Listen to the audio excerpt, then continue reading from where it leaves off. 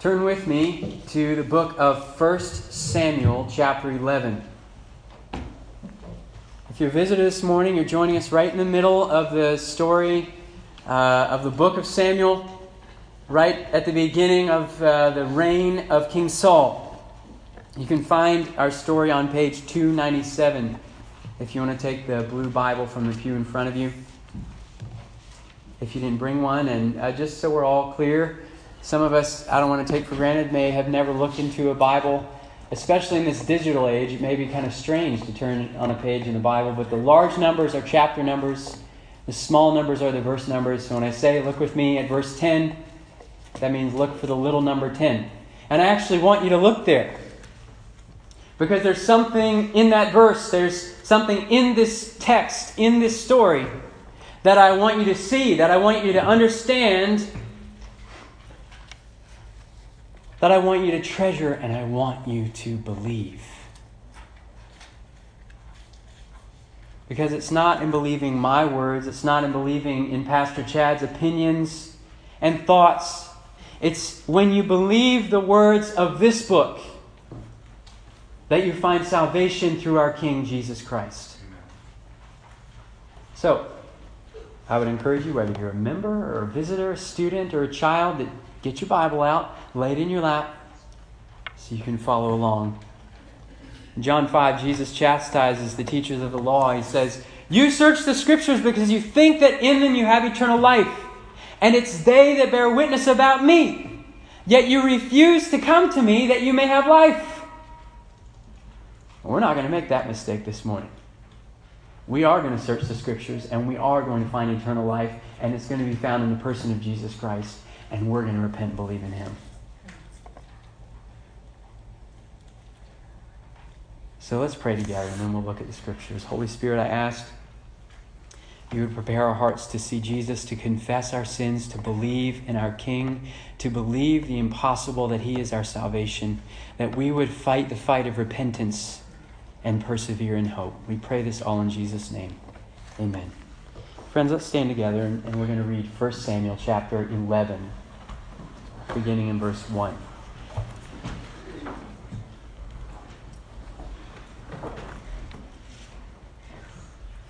Then Nahash the Ammonite went up and besieged Jabesh Gilead, and all the men of Jabesh said to Nahash, "Make a treaty with us, and we will serve you." But Nahash the Ammonite said to them, "On this condition I'll make a treaty with you, that I gouge out all your right eyes, and thus bring disgrace on all Israel." The elders of Jabesh said to him, "Give us 7 days' respite, that we may send messengers throughout all the territory of Israel. Then if there is no one to save us, we will give ourselves up to you." When the messengers came to Gibeah of Saul, they reported the matter in the ears of the people, and all the people wept aloud. Now behold, Saul was coming from the field behind the oxen. And Saul said, "What is wrong with the people that they're weeping?" So they told him the news of the men of Jabesh. And the Spirit of God rushed upon Saul when he heard these words, and his anger was greatly kindled. And he took a yoke of oxen and cut them in pieces and sent them throughout all the territory of Israel by the hand of messengers, saying, "Whoever does not come out after Saul and Samuel, so shall it be done to his oxen." And the dread of the Lord fell upon the people, and they came out as one man. When he mustered them at Bezek, the people of Israel were 300,000, and the men of Judah 30,000. And they said to the messengers who had come, "Thus shall you say to the men of Jabesh Gilead, tomorrow, by the time the sun is hot, you shall have deliverance." When the messengers came and told the men of Jabesh, they were glad. Therefore the men of Jabesh said, "Tomorrow we will give ourselves up to you, and you may do to us whatever seems good to you." The next day Saul put the people in 3 companies, and they came into the midst of the camp in the morning watch, and struck down the Ammonites until the heat of the day, and those who survived were scattered, so that no 2 of them were left together. And the people said to Samuel, "Who is it that said, 'Shall Saul reign over us?' Bring the men, that we may put them to death." But Saul said, "Not a man shall be put to death this day, for today the Lord has worked salvation in Israel." Then Samuel said to the people, "Come, let us go to Gilgal, and there renew the kingdom." So all the people went to Gilgal, and there they made Saul king before the Lord in Gilgal. There they sacrificed peace offerings before the Lord, and there Saul and all the men of Israel rejoiced greatly. You may be seated.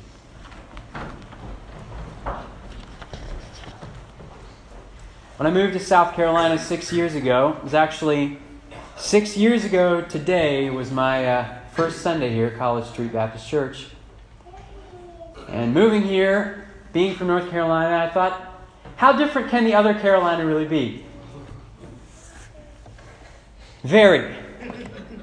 Among many differences, for instance, here barbecue is yellow for some reason and not reddish-brown like it's supposed to be. I've also found here that no one seems to care about college basketball. And having come from North Carolina, that's about all I care about. Those of you who visit my office will find, I've heard people say, the devil's in that church. Well, if you look in my office, you actually will see a blue devil up there on my desk. Well, the thing is, and I'm going to explain this to you as though you have no clue about college basketball. I'm not going to make you raise hands of who here has even heard of March Madness before. But there's this thing at the end of the college basketball season called March Madness. It's a tournament, and it lasts all month long. And then at the end, they have a championship. And there's this really funny kind of tradition they do after the championship, while the confetti's falling. They show this highlight reel of all the fun things that have happened and the greatest plays, greatest moments. And they play this really cheesy 80s song called One Shining Moment. And I'm not going to sing it for you this morning, but it's like, I'm not going to sing it. But they do this whole montage, One Shining Moment. Well, if we were to make a video montage of all the greatest hits and all the greatest moments from the life of Saul, and we were to set it to the theme, One Shining Moment, this is it. Saul literally has one shining moment. When we read chapter 12, Samuel gives his farewell address. Chapter 13, Saul loses the kingdom. This is his one shining moment. But the thing is, even though Saul is he's going to run off the rails, he's going to become an enemy of God's Messiah and all these things, even as Saul has that one glimmering moment where it seems like he may just do something good for the people of God, we get a little glimmer of the greatness that could be the King of Israel. A spirit-filled, obedient King of Israel could become a mighty Savior for the people of God. That's what we see. Well, how do we experience the salvation of the King? We have 4 simple one-word encouragements from our story this morning, and I'm going to give them to you before we get started. It's this: confess, believe, repent, and hope. Confess, believe, repent, and hope. That's what happens with the people of God in this story this morning. So in chapter 10, just last week, we had a regime change. Samuel had judged the people for decades. Things had been going well, prospering. The people had been sort of obeying God. But then we had this whole change of power where Samuel has anointed Saul and he is crowned the king of Israel. Well, naturally, as what often happens in international politics, you have a change of power, you have a change of regime, you have a new king. All the other kings start to flex their muscles and act up a little bit, because they want to feel this guy out. Is this guy going to be as strong or weaker than the guy before? And that's exactly what happens in verse 1. Then Nahash the Ammonite went up and besieged Jabesh-Gilead, and all the men of Jabesh-Gilead said to Nahash, "Make a treaty with us, and we will serve you." So this rival king of the Ammonites decides he's going to test this new king, Saul. And he decides to lay siege to one of the outlying cities of the kingdom. A town that in fact is even across the Jordan River, so it's far away from where Saul is living. In fact, it's a city that used to belong to the Ammonites. And he comes around and he doesn't attack the city. He doesn't launch a single missile against the city. He doesn't come banging on the doors. He simply sets up camp right next door to the city. And all the men of Jabesh Gilead immediately give up before there's even a fight. This is what it says. All the men of Jabesh Gilead said to Nahash, literally, make a covenant with us and we will become your slaves. A lot of courage in these men. Just the mere threat of this rival king, and they immediately give up the whole game. They're willing to abandon their king. More than that, they're willing to abandon the Lord. Because you can't have more than one covenant Lord. You have either you serve Yahweh or you serve someone else. And here they are saying, don't attack us. We'll give up our king. We'll give up the Lord who rescued us out of slavery, who brought us out of the wilderness, who gave us this promised land, who conquered all of our enemies and saves us out of every distress and terror. We'll throw him aside. We'll make a covenant with you. We will be your slaves.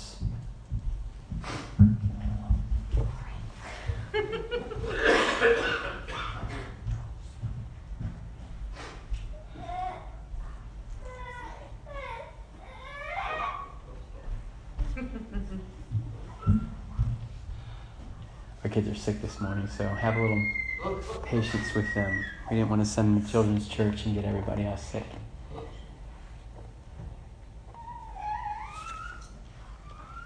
All right, well, you guys are not going to believe this, but the name Nahash means serpent. I mean, that's the word. That's the word for serpent, is Nahash. So listen to what's being said here. All the men of Jabesh said to the serpent, make a covenant with us, and we will be your slaves. I mean, it's not even a subtle picture that's being painted here, is it? Scottish pastor W.G. Blakey draws out the truth. How often do men virtually say to the devil, make a covenant with us, and we will serve thee? How often do men virtually give themselves over to serve a vile master, to lead evil or at last careless lives, to indulge in sinful habits which they know they should overcome, but which they are too indolent and self-indulgent to resist. Men and women with strong proclivities to sin may for a time resist, but they get tired of the battle. They long for an easier life. And they say in their hearts, we will no longer resist you. We will be your servants. They are willing to make peace with the Ammonites because they are wearied of fighting anything for a quiet life. They surrender to the enemy. They're willing to serve sin because they will not surrender the ease and pleasures of sin. But the bad news is that sin is a bad master. His wages are terrible to think of. What were the terms that Nahash said? On this one condition, I'll make you my slaves. Let me gouge out your right eye, and so bring disgrace on all of Israel. You see, it wasn't enough for this rival king, Nahash, to reclaim the town of Jabesh Gilead for himself. He was going to mutilate its inhabitants. Gouge out the right eye of every person in the city, so that every person in all of Israel would know just how worthless of a king Saul really was. He can't save you. Look what we've done to these guys. This whole town. That is what he was angling for. Reproach, disgrace. I wonder how many of us, when we're being tempted into sin, realize what Satan, what the serpent is really angling for. It's not really about you. It's about bringing disgrace and reproach upon the name of our King. That's why he's tempting you. That's why he does it. When we give in so easily, when we make a covenant with the serpent, when we, the people of God, act like slaves of sin instead of slaves of righteousness, do we realize what Satan's endgame really is? When I worked at UPS up in Louisville, we had to go through airport security every day. And we had to ride a 10 or 15-minute shuttle into our workstation at the airport. And I was always running late because I was in seminary. I'd be leaving class and hurrying across town trying to make it to my job on time. And the problem was that the people who ran security were really slow at their job. And so you'd be standing there in line trying to get through security, and you'd see the shuttle pull up, everyone get on, and they'd honk their horn and they'd leave before you'd made it through, and you'd end up getting late to work. Well, there was a shortcut that if you weren't carrying any bags and you didn't have anything metal in your pockets, you could actually go through the side, skip the guard shack, go through a metal detector on the side, and if the buzzer didn't go off, you're on your way. One day I was trying to get through with my lunchbox, and it set the alarm off, and I realized, clever person that I was, that if I set my lunchbox inside the metal detector, went back out, rescanned my badge, I could walk through and make it through the turnstile. Well, it happened after that. I could just do it every time, and so for probably dozens of times I was able to hurry through, get to work. I was cheating the security. Dozens of times I did it without any consequences. And then one time, I got caught. And we're talking about serious, like TSA government security that I was breaching. And so they dragged me in. They don't know whether I'm trying to sneak a bomb or a knife or something onto the property. My boss was notified. All of the employees who worked for me found out, all my coworkers. I was fired for a week. There was one word for what I experienced in that moment and the ensuing days. Disgrace. Reproach. It seemed easy, it seemed harmless, but at just the right time, Satan knew how to take out the right eye. I could have lost my job. I had a wife. I had a son on the way. I wasn't thinking about that. I was just trying to hurry to work. Here I was, a pastor in training. Everyone knew that I was in seminary. And then it comes to find out I've been sneaking my lunchbox through security. It's absurd. Disgrace. Temptation is not really about us. Satan couldn't care less. He would rather us just rot in hell. It's not about us. It's about Jesus. Anything Satan can do in our lives to bring disgrace upon our King, he will try to do it. To make it look like Jesus can't take care of his sheep. To make him look weak and foolish and incompetent. Which is what happens when you and I claim to be servants saved by the most powerful King in all the universe, who has overcome sin and death, and yet we can't seem to overpower the temptation to look at pornography day after day after day. It's disgraceful. Or we can't overcome the temptation to lie to our parents again and again. Or to cheat on your paperwork. Or to worry all day, once again.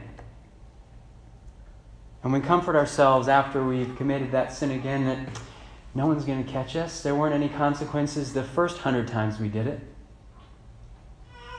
Satan is so smart. He waits. He bides his time.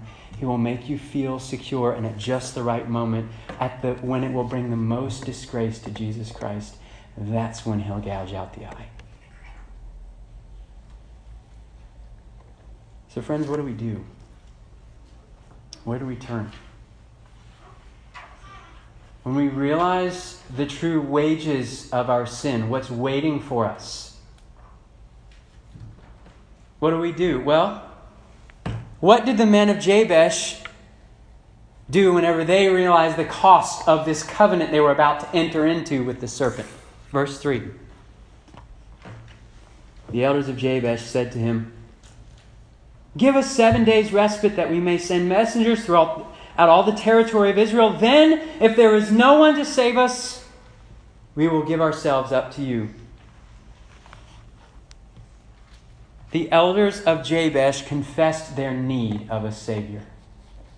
That's what they did. They sent messengers announcing it far and wide, we need a Savior.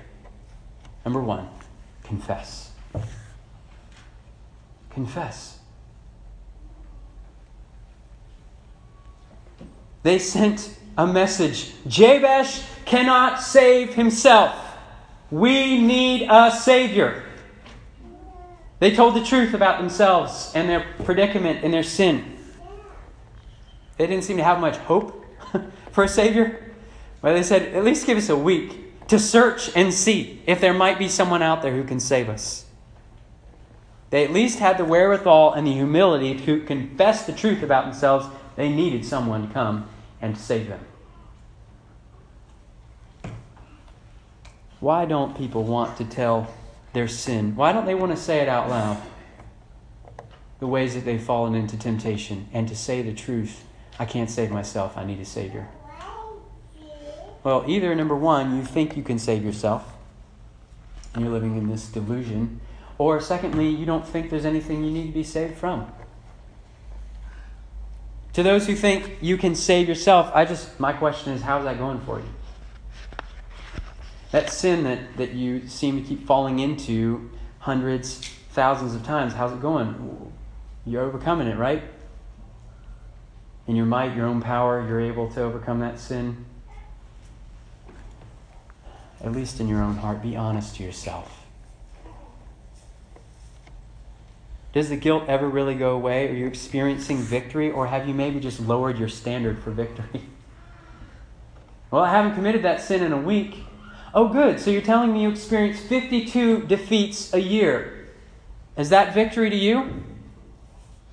Got some baseball players back there. That sound like victory?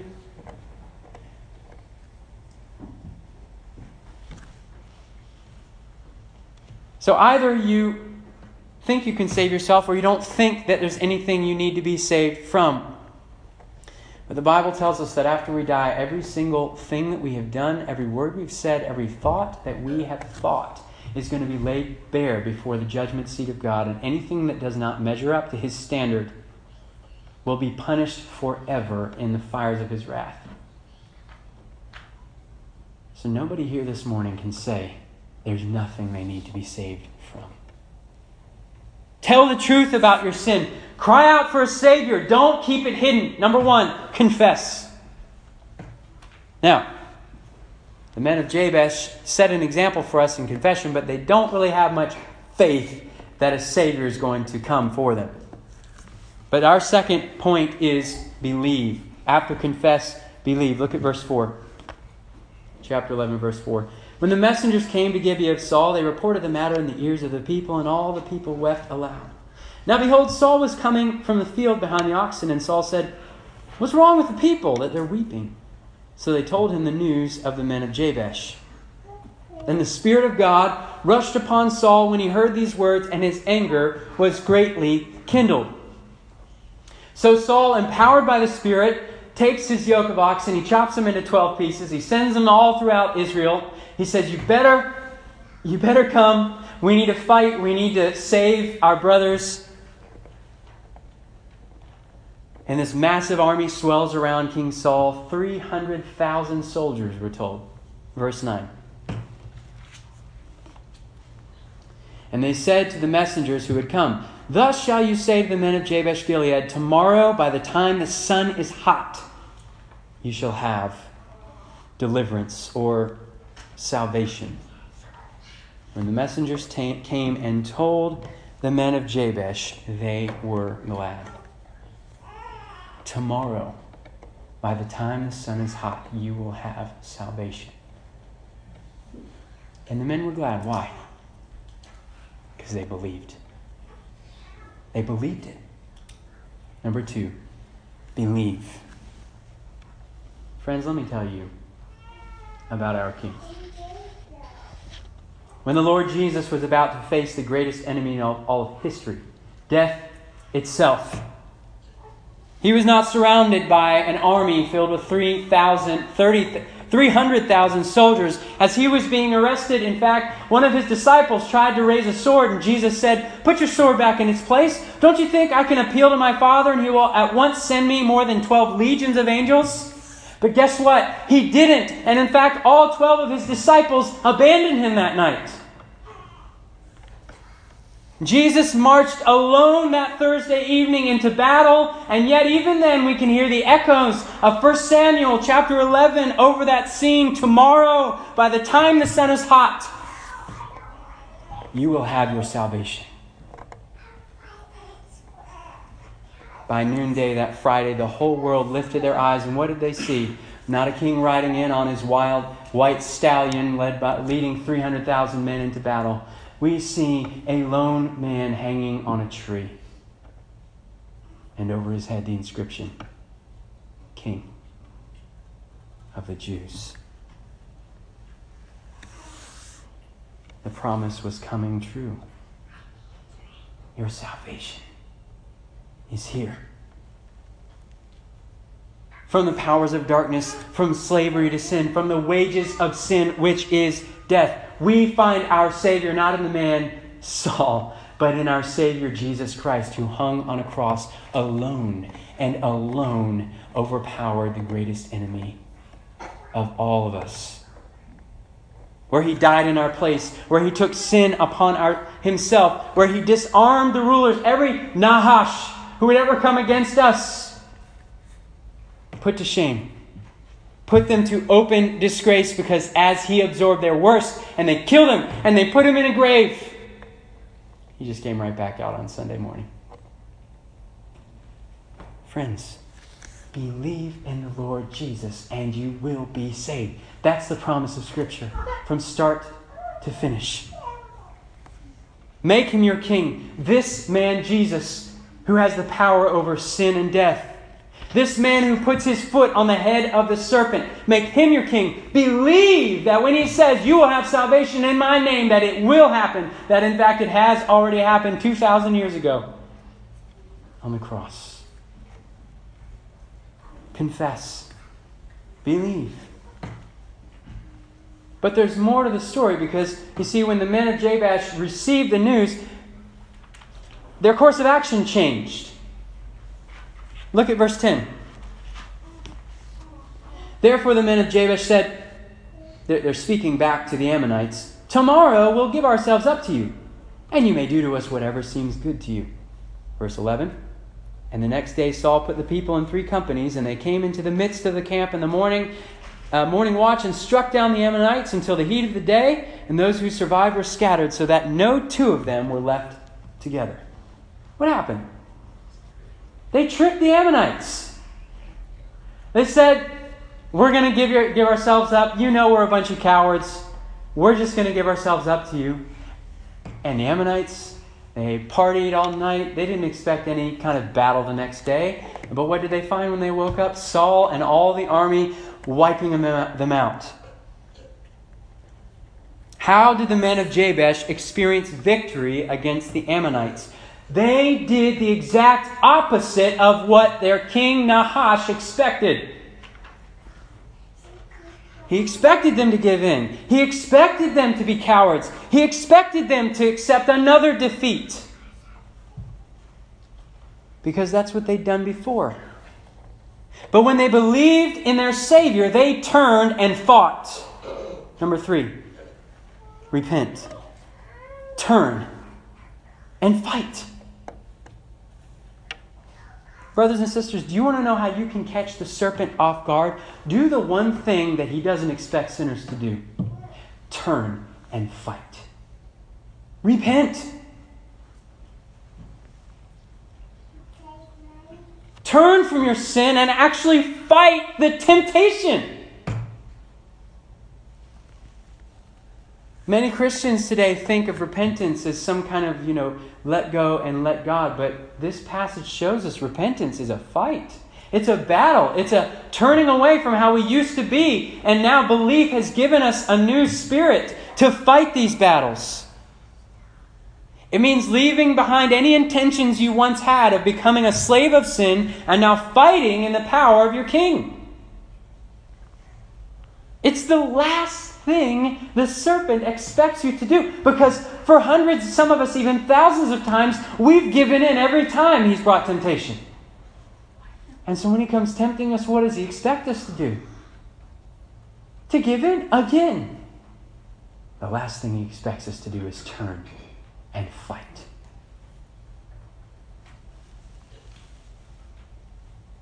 Today is the day. Now is the time to repent. Don't wait till tomorrow. Don't say, I'll just give in one more time and I'll fight the battle tomorrow. Repent.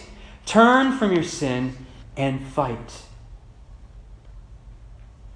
If you've believed in Jesus as your Savior and King, the Bible makes it abundantly plain that Jesus has put His Spirit inside of you. The same Spirit that we're told 1 Samuel chapter 11 overcame Nahash and all the Ammonites and sent them fleeing in 1,000 directions.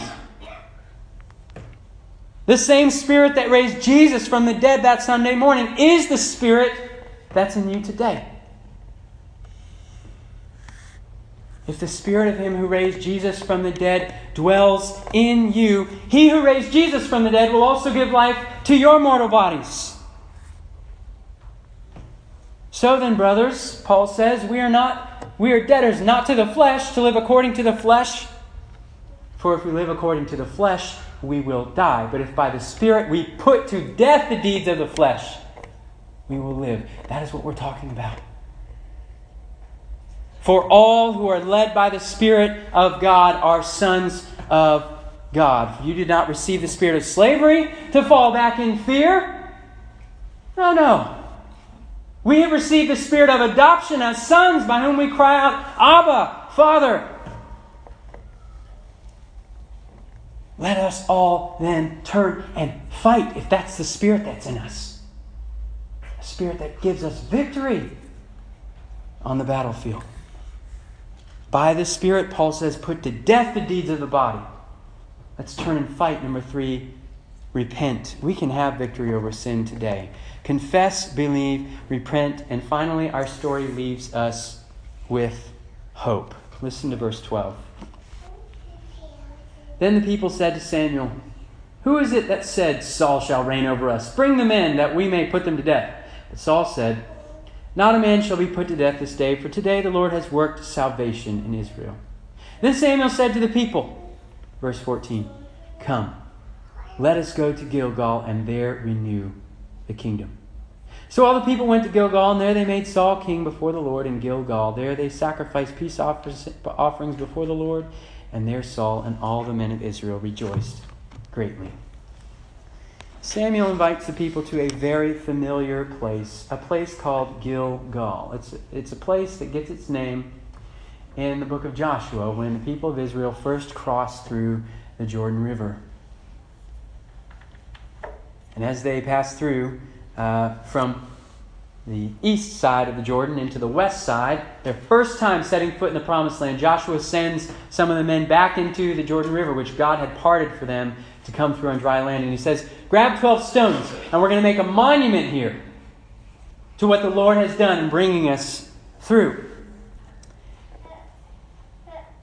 And the Lord gives that place the name Gilgal, which means, "Today I have rolled away the disgrace from you." That's what the word Gilgal means. It means roll away. It's actually a word for wheel. God named this place because it's the place where God rolls away the disgrace of His people. Friends, in this new kingdom, we believe the impossible has happened. That disgrace we talked about at the beginning, all that guilt and shame, that no matter what kind of accusation Satan brings against us, guess what? None of it sticks. Because as sure as the stone has been rolled away from the grave, we, brothers and sisters, stand justified before God, and we have hope that when we stand on the day of judgment, we will hear the words, "Well done." There is therefore now no condemnation for those who are in Christ Jesus. The reproach has been rolled away. You may be here today and you say, I confess that I need a Savior. I believe in Jesus. I'm trying to repent of my sin. Well, guess what? The first step of hope for every believer is to pass through the waters. That's what baptism is all about. 1,000 years later, that same place, a man named John would come baptizing in the Jordan River, and a king would appear. Jesus. and all repentant sinners around him come to be baptized into that same kingdom hope. This belief that one day Jesus is going to come back and we are going to rejoice with him, and all the reproach will be rolled away. We go to Gilgal and we proclaim, the reproach has been rolled away. It's no longer I who live, but Christ who lives in me. I hope that one day the same Jesus who was raised from the dead will raise me from the dead to live with him forevermore. I have been buried, therefore, in baptism and raised to walk in newness of life. Come, Samuel says. Let us go to Gilgal, and there we will renew the kingdom. Let's pray.